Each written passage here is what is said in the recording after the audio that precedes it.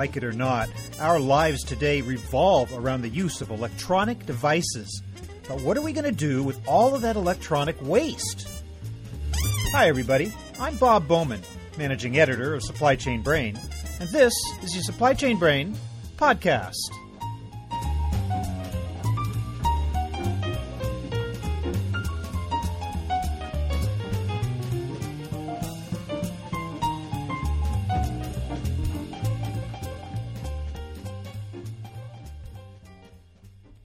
The release of the iPhone 6 has brought the issue of e-waste to a tipping point. That's the opinion of Linda Li, Executive Director and Corporate Vice President of Strategy with Li Tong Group. Her company handles reverse supply chain management for consumer and business electronics. With all of the attention being paid to recycling these days, you might think that we've solved the problem of where to put the waste and how to reuse the maximum amount of materials from old equipment. Far from it. In 2014, up to 85% of electronic products were discarded in landfills or incinerators.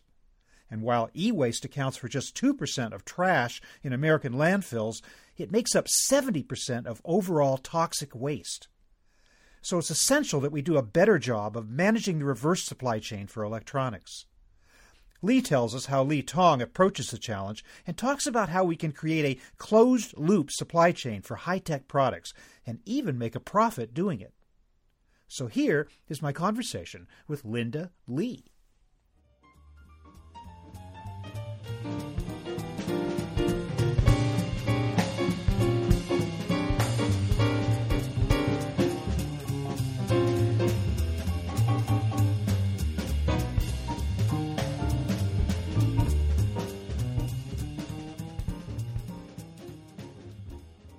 Linda Li, welcome to the program. Hello, Bob. Thank you for having me here.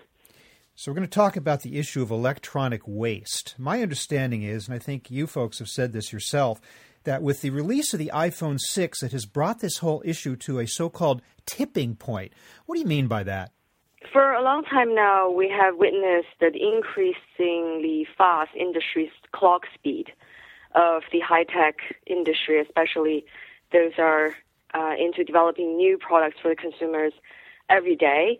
But with the iPhone 6 release, as you've mentioned, what we thought was going to slow down is not going to. So everybody realizes that this is going to just, as you said, reach a tipping point that if OEMs or innovators keep on developing newer and better products, the consumers are more than willing to keep up. So the driving force of the whole industry, in addition to innovation, but also the increasingly penetration of the mobile internet and how integrated people's lives are with technology and with the mobile internet, is definitely going to drive consumption and production even higher. What is the scope of the problem as you see it right now in terms of the amount of waste, electronic product waste that actually still ends up in landfills that is not recovered? This number changes and depends on which source it comes from. It varies, but every country has its own tracking and reporting. But typically in developed countries in the Western world, we have the European WEEE directive in place, and then most North American countries have very eco-environmental conscious consumers. So I believe the problem is not proliferating fast as it is in some developing countries. So as you may know, the supply chain of most of these high-tech OEMs is in Asia or other developed areas, and then the consumers are less educated about environmentally conscious practice when it comes to disposing the end-of-life electronics. So I would say that the electronics that does end up in landfills is growing, but because also people realize that there are valuable material that can be recovered from these mobile devices. So they're not going into the landfill directly. They go through some very amateur or not professional standardized way of processing or dismantling, and folks trying to get precious metal, whatever it is, out of the devices, and then the batteries and the plastic end up in the landfill, which is actually a more significant and dangerous hazard than just the landfill rate alone. I'm hearing that upwards of 85% of electronic products were discarded in landfills or incinerators in 2014, this year. That seems rather shocking to me, considering, as you say, that there have been a number of regulations already on the books now for several years, especially in Europe, on controlling the return and recycling of hazardous materials in electronics products.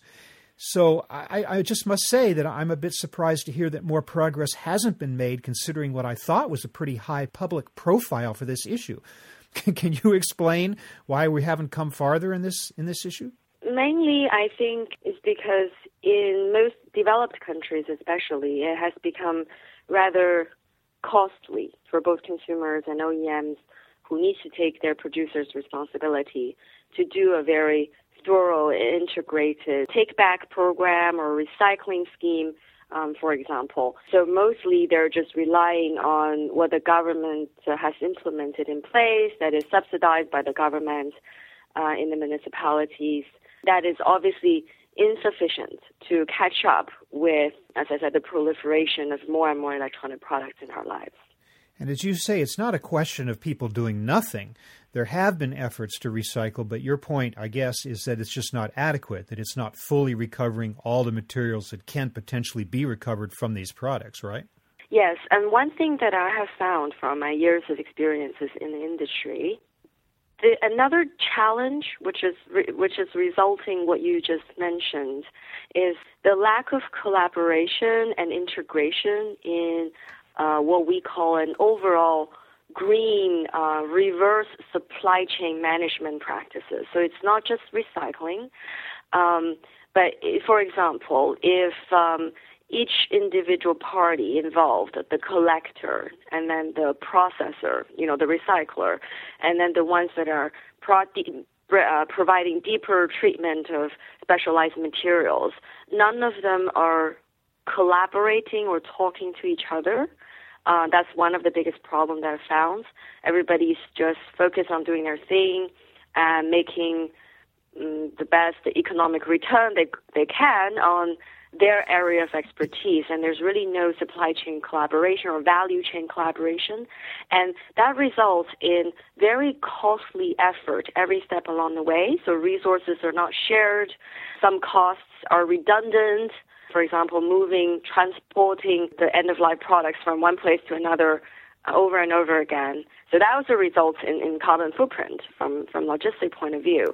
So in my experience, when parties do work together in a collaborative, integrated manner, an end-to-end solution is the best way to improve and significantly improve, number one, the recovery and recycling rate, and B, also can decrease the cost of a lot of these processes, and so everyone can become more independent from the government subsidies, and in fact, the businesses involved in this industry can grow on their own. So that's what I see as a potential solution to this problem. So where I live, we have regular times at which you can turn in your electronic waste, your old computers. There's centers set up temporarily, and even permanent centers here in my city where that can be done. And yet, if I do that, if I participate in that, if I just take my old computers, my old cell phones, and I give it to those collection points, I should not assume that the problem has been solved, right? No, because number one is if it's something personal, a computer, a mobile device, you need to make sure that the person who's handling it is, number one, have mechanisms in place to permanently remove all the data, your personal information, whatever you may have left in there, from the devices.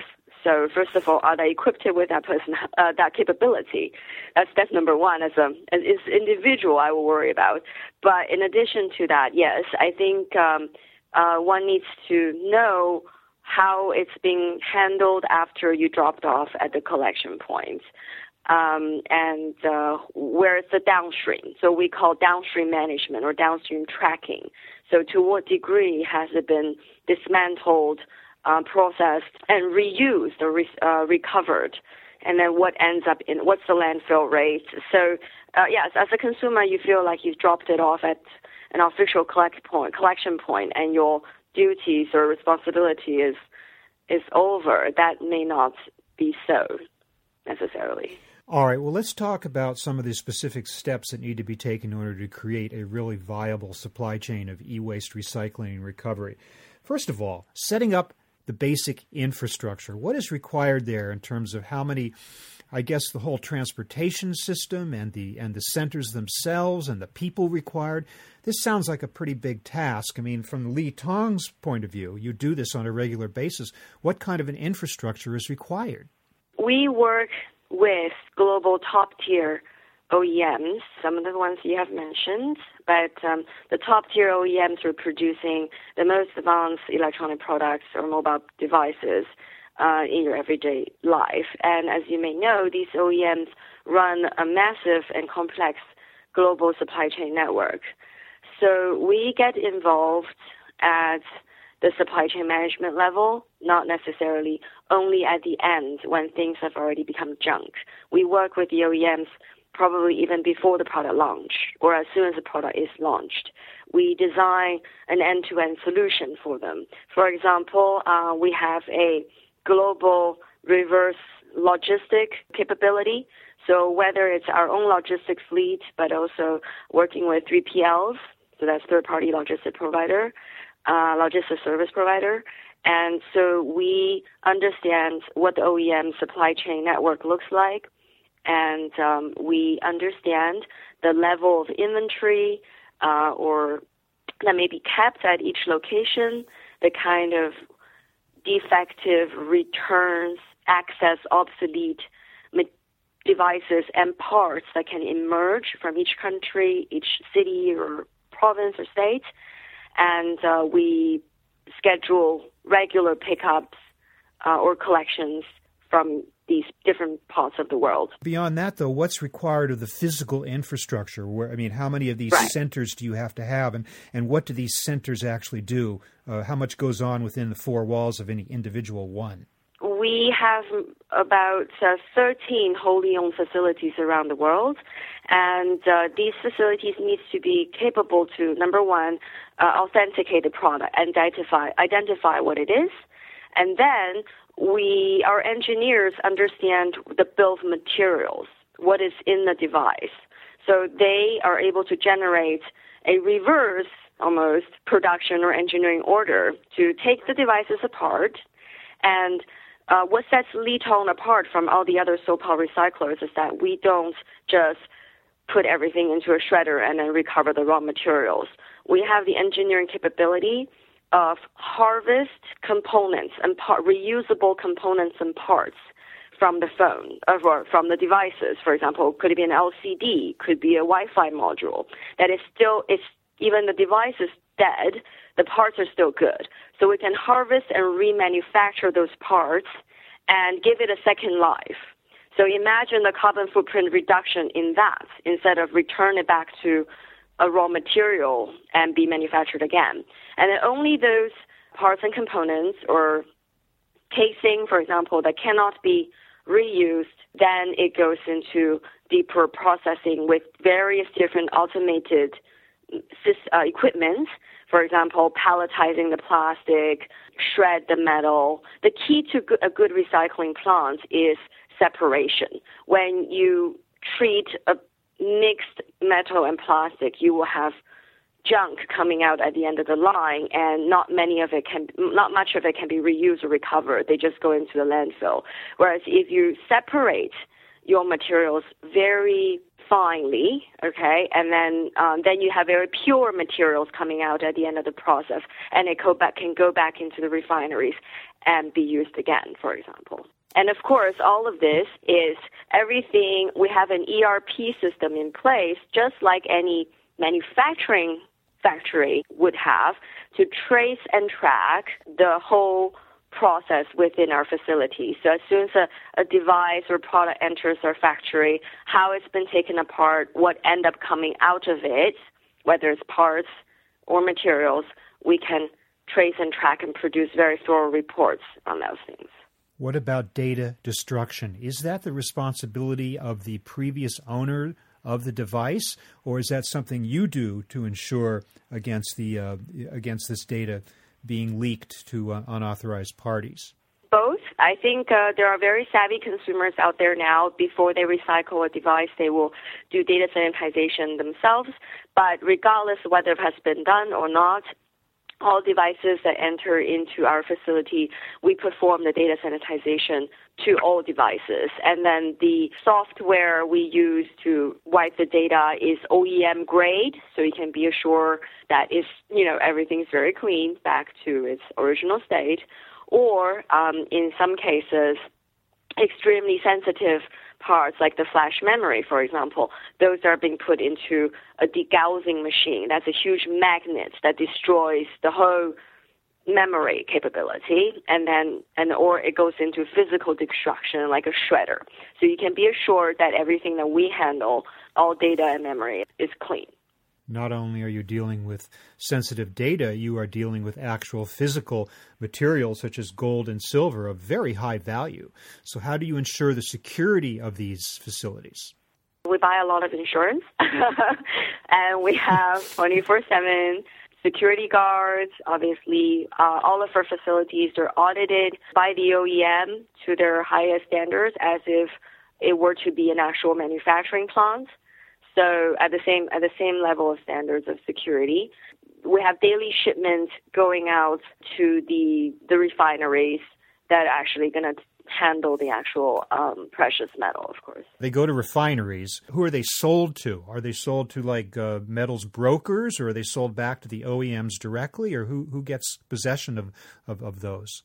Okay, well, for example, for precious metal, obviously, we do work with some of the most prestigious metal smelting or refinery companies in the world, many of them located in Europe, some in Japan. So we are long-time partners with those companies, and we hand over the materials to them, and then they produce very thorough reports, downstream tracking reports, so that we can provide it to our OEM customers.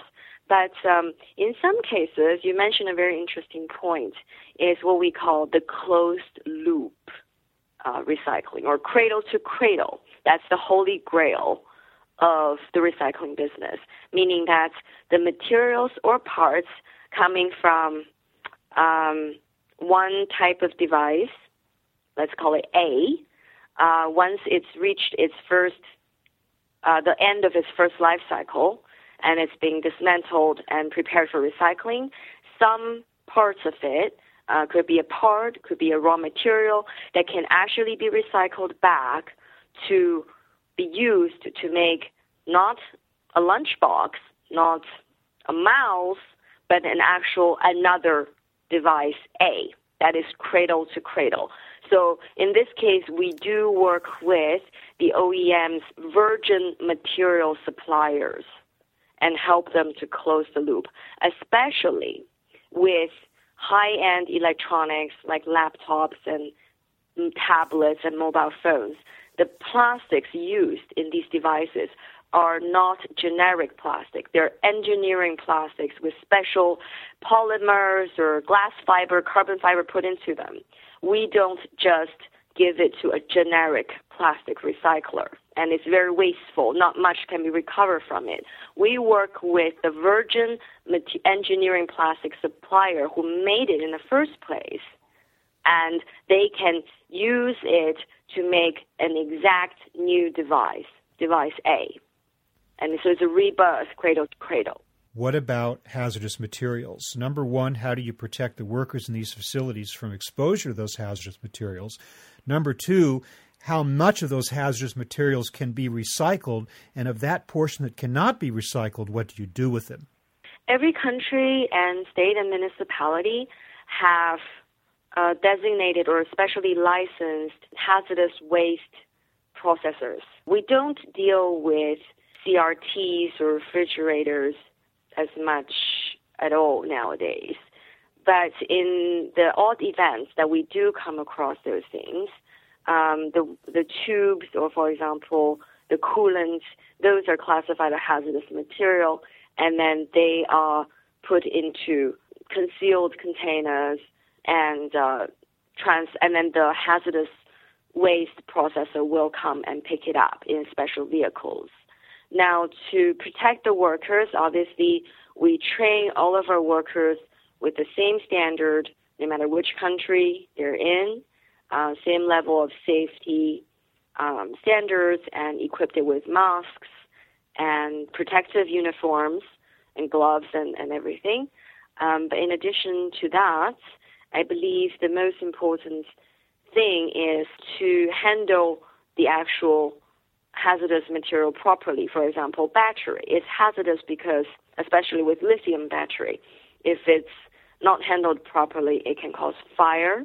So we have a special procedure and protocol to deal with lithium batteries, special packaging. Each individual piece of battery is put into to be stored. And of course, you asked about how much hazardous material can be recycled. I do not have the exact figure for that, but I know there are good, for batteries, especially lithium batteries, is what we commonly see nowadays. There are rare earth material refineries that we work with that can recycle and recover the lithium and rare earth elements from the batteries. Now, there are all kinds of recycling programs around the world, not just in electronic waste, paper, glass, and the like. And a lot of these programs are really up and running and very strong, and yet a lot of them don't make money. They cost money. Mm-hmm. What you've described seems like a very high-touch, high-resource-intensive type of operation. Is it profitable? Can it be profitable? Or is it just a cost we all have to incur to protect against the improper disposal of electronic waste? So as I've mentioned in one of my answers to your previous question, it has always been a very costly effort. I believe is mainly because the lack of an integrated solution. If everybody only does one part of it, some does the collection, some does the data wipe, some does the metal. It is really not cost effective. It's very difficult to reach economy of scale because the biggest challenge in the reverse supply chain or the recycling industry is that you can never predict or forecast volume, like how much or how many is coming your way at any given point in time. So it's very difficult to do production planning. Your overhead is going to be extremely high, hard to, reach any kind of economy of scale with your capacity, especially if you're only doing a part of it. So we are big advocates of an end-to-end integrated solution. So in this case, we are quite profitable, if not very, in this case, because we do everything end-to-end, vertically integrated. So we're able to leverage a lot of overhead investments and infrastructure investments and reach economy of scale in what we do. What we have observed for a long time now in the industry is that most companies survive based on government subsidies. I believe that's going to change. I think the industry is going through some consolidation right now. Well, we're almost out of time, but I just want to ask you one other question, and that is with the proliferation of electronic waste, the continuing growth of all these products, are you optimistic that we're going to be able to get our arms around this problem and not end up drowning in electronic waste? Yes, I definitely believe so, especially all the engineers who are working on product design of newer devices nowadays have recycling or recyclability in their mind. So they're all now working towards designing products that are sustainable and there can be reused or remanufactured or very easily recycled at the end of its lifetime versus some of the older generation products. So I think all the engineers in the front line who is designing these products are thinking that way. So therefore, there's definitely I see a bright future for this industry. Well, Linda Li, I really want to thank you for being with us today to explain the situation and the problem of electronic waste and some creative ways in which the problem is being addressed today by Li Tong and others as well. Thank you very much for being with us. Thank you for having me, Bob.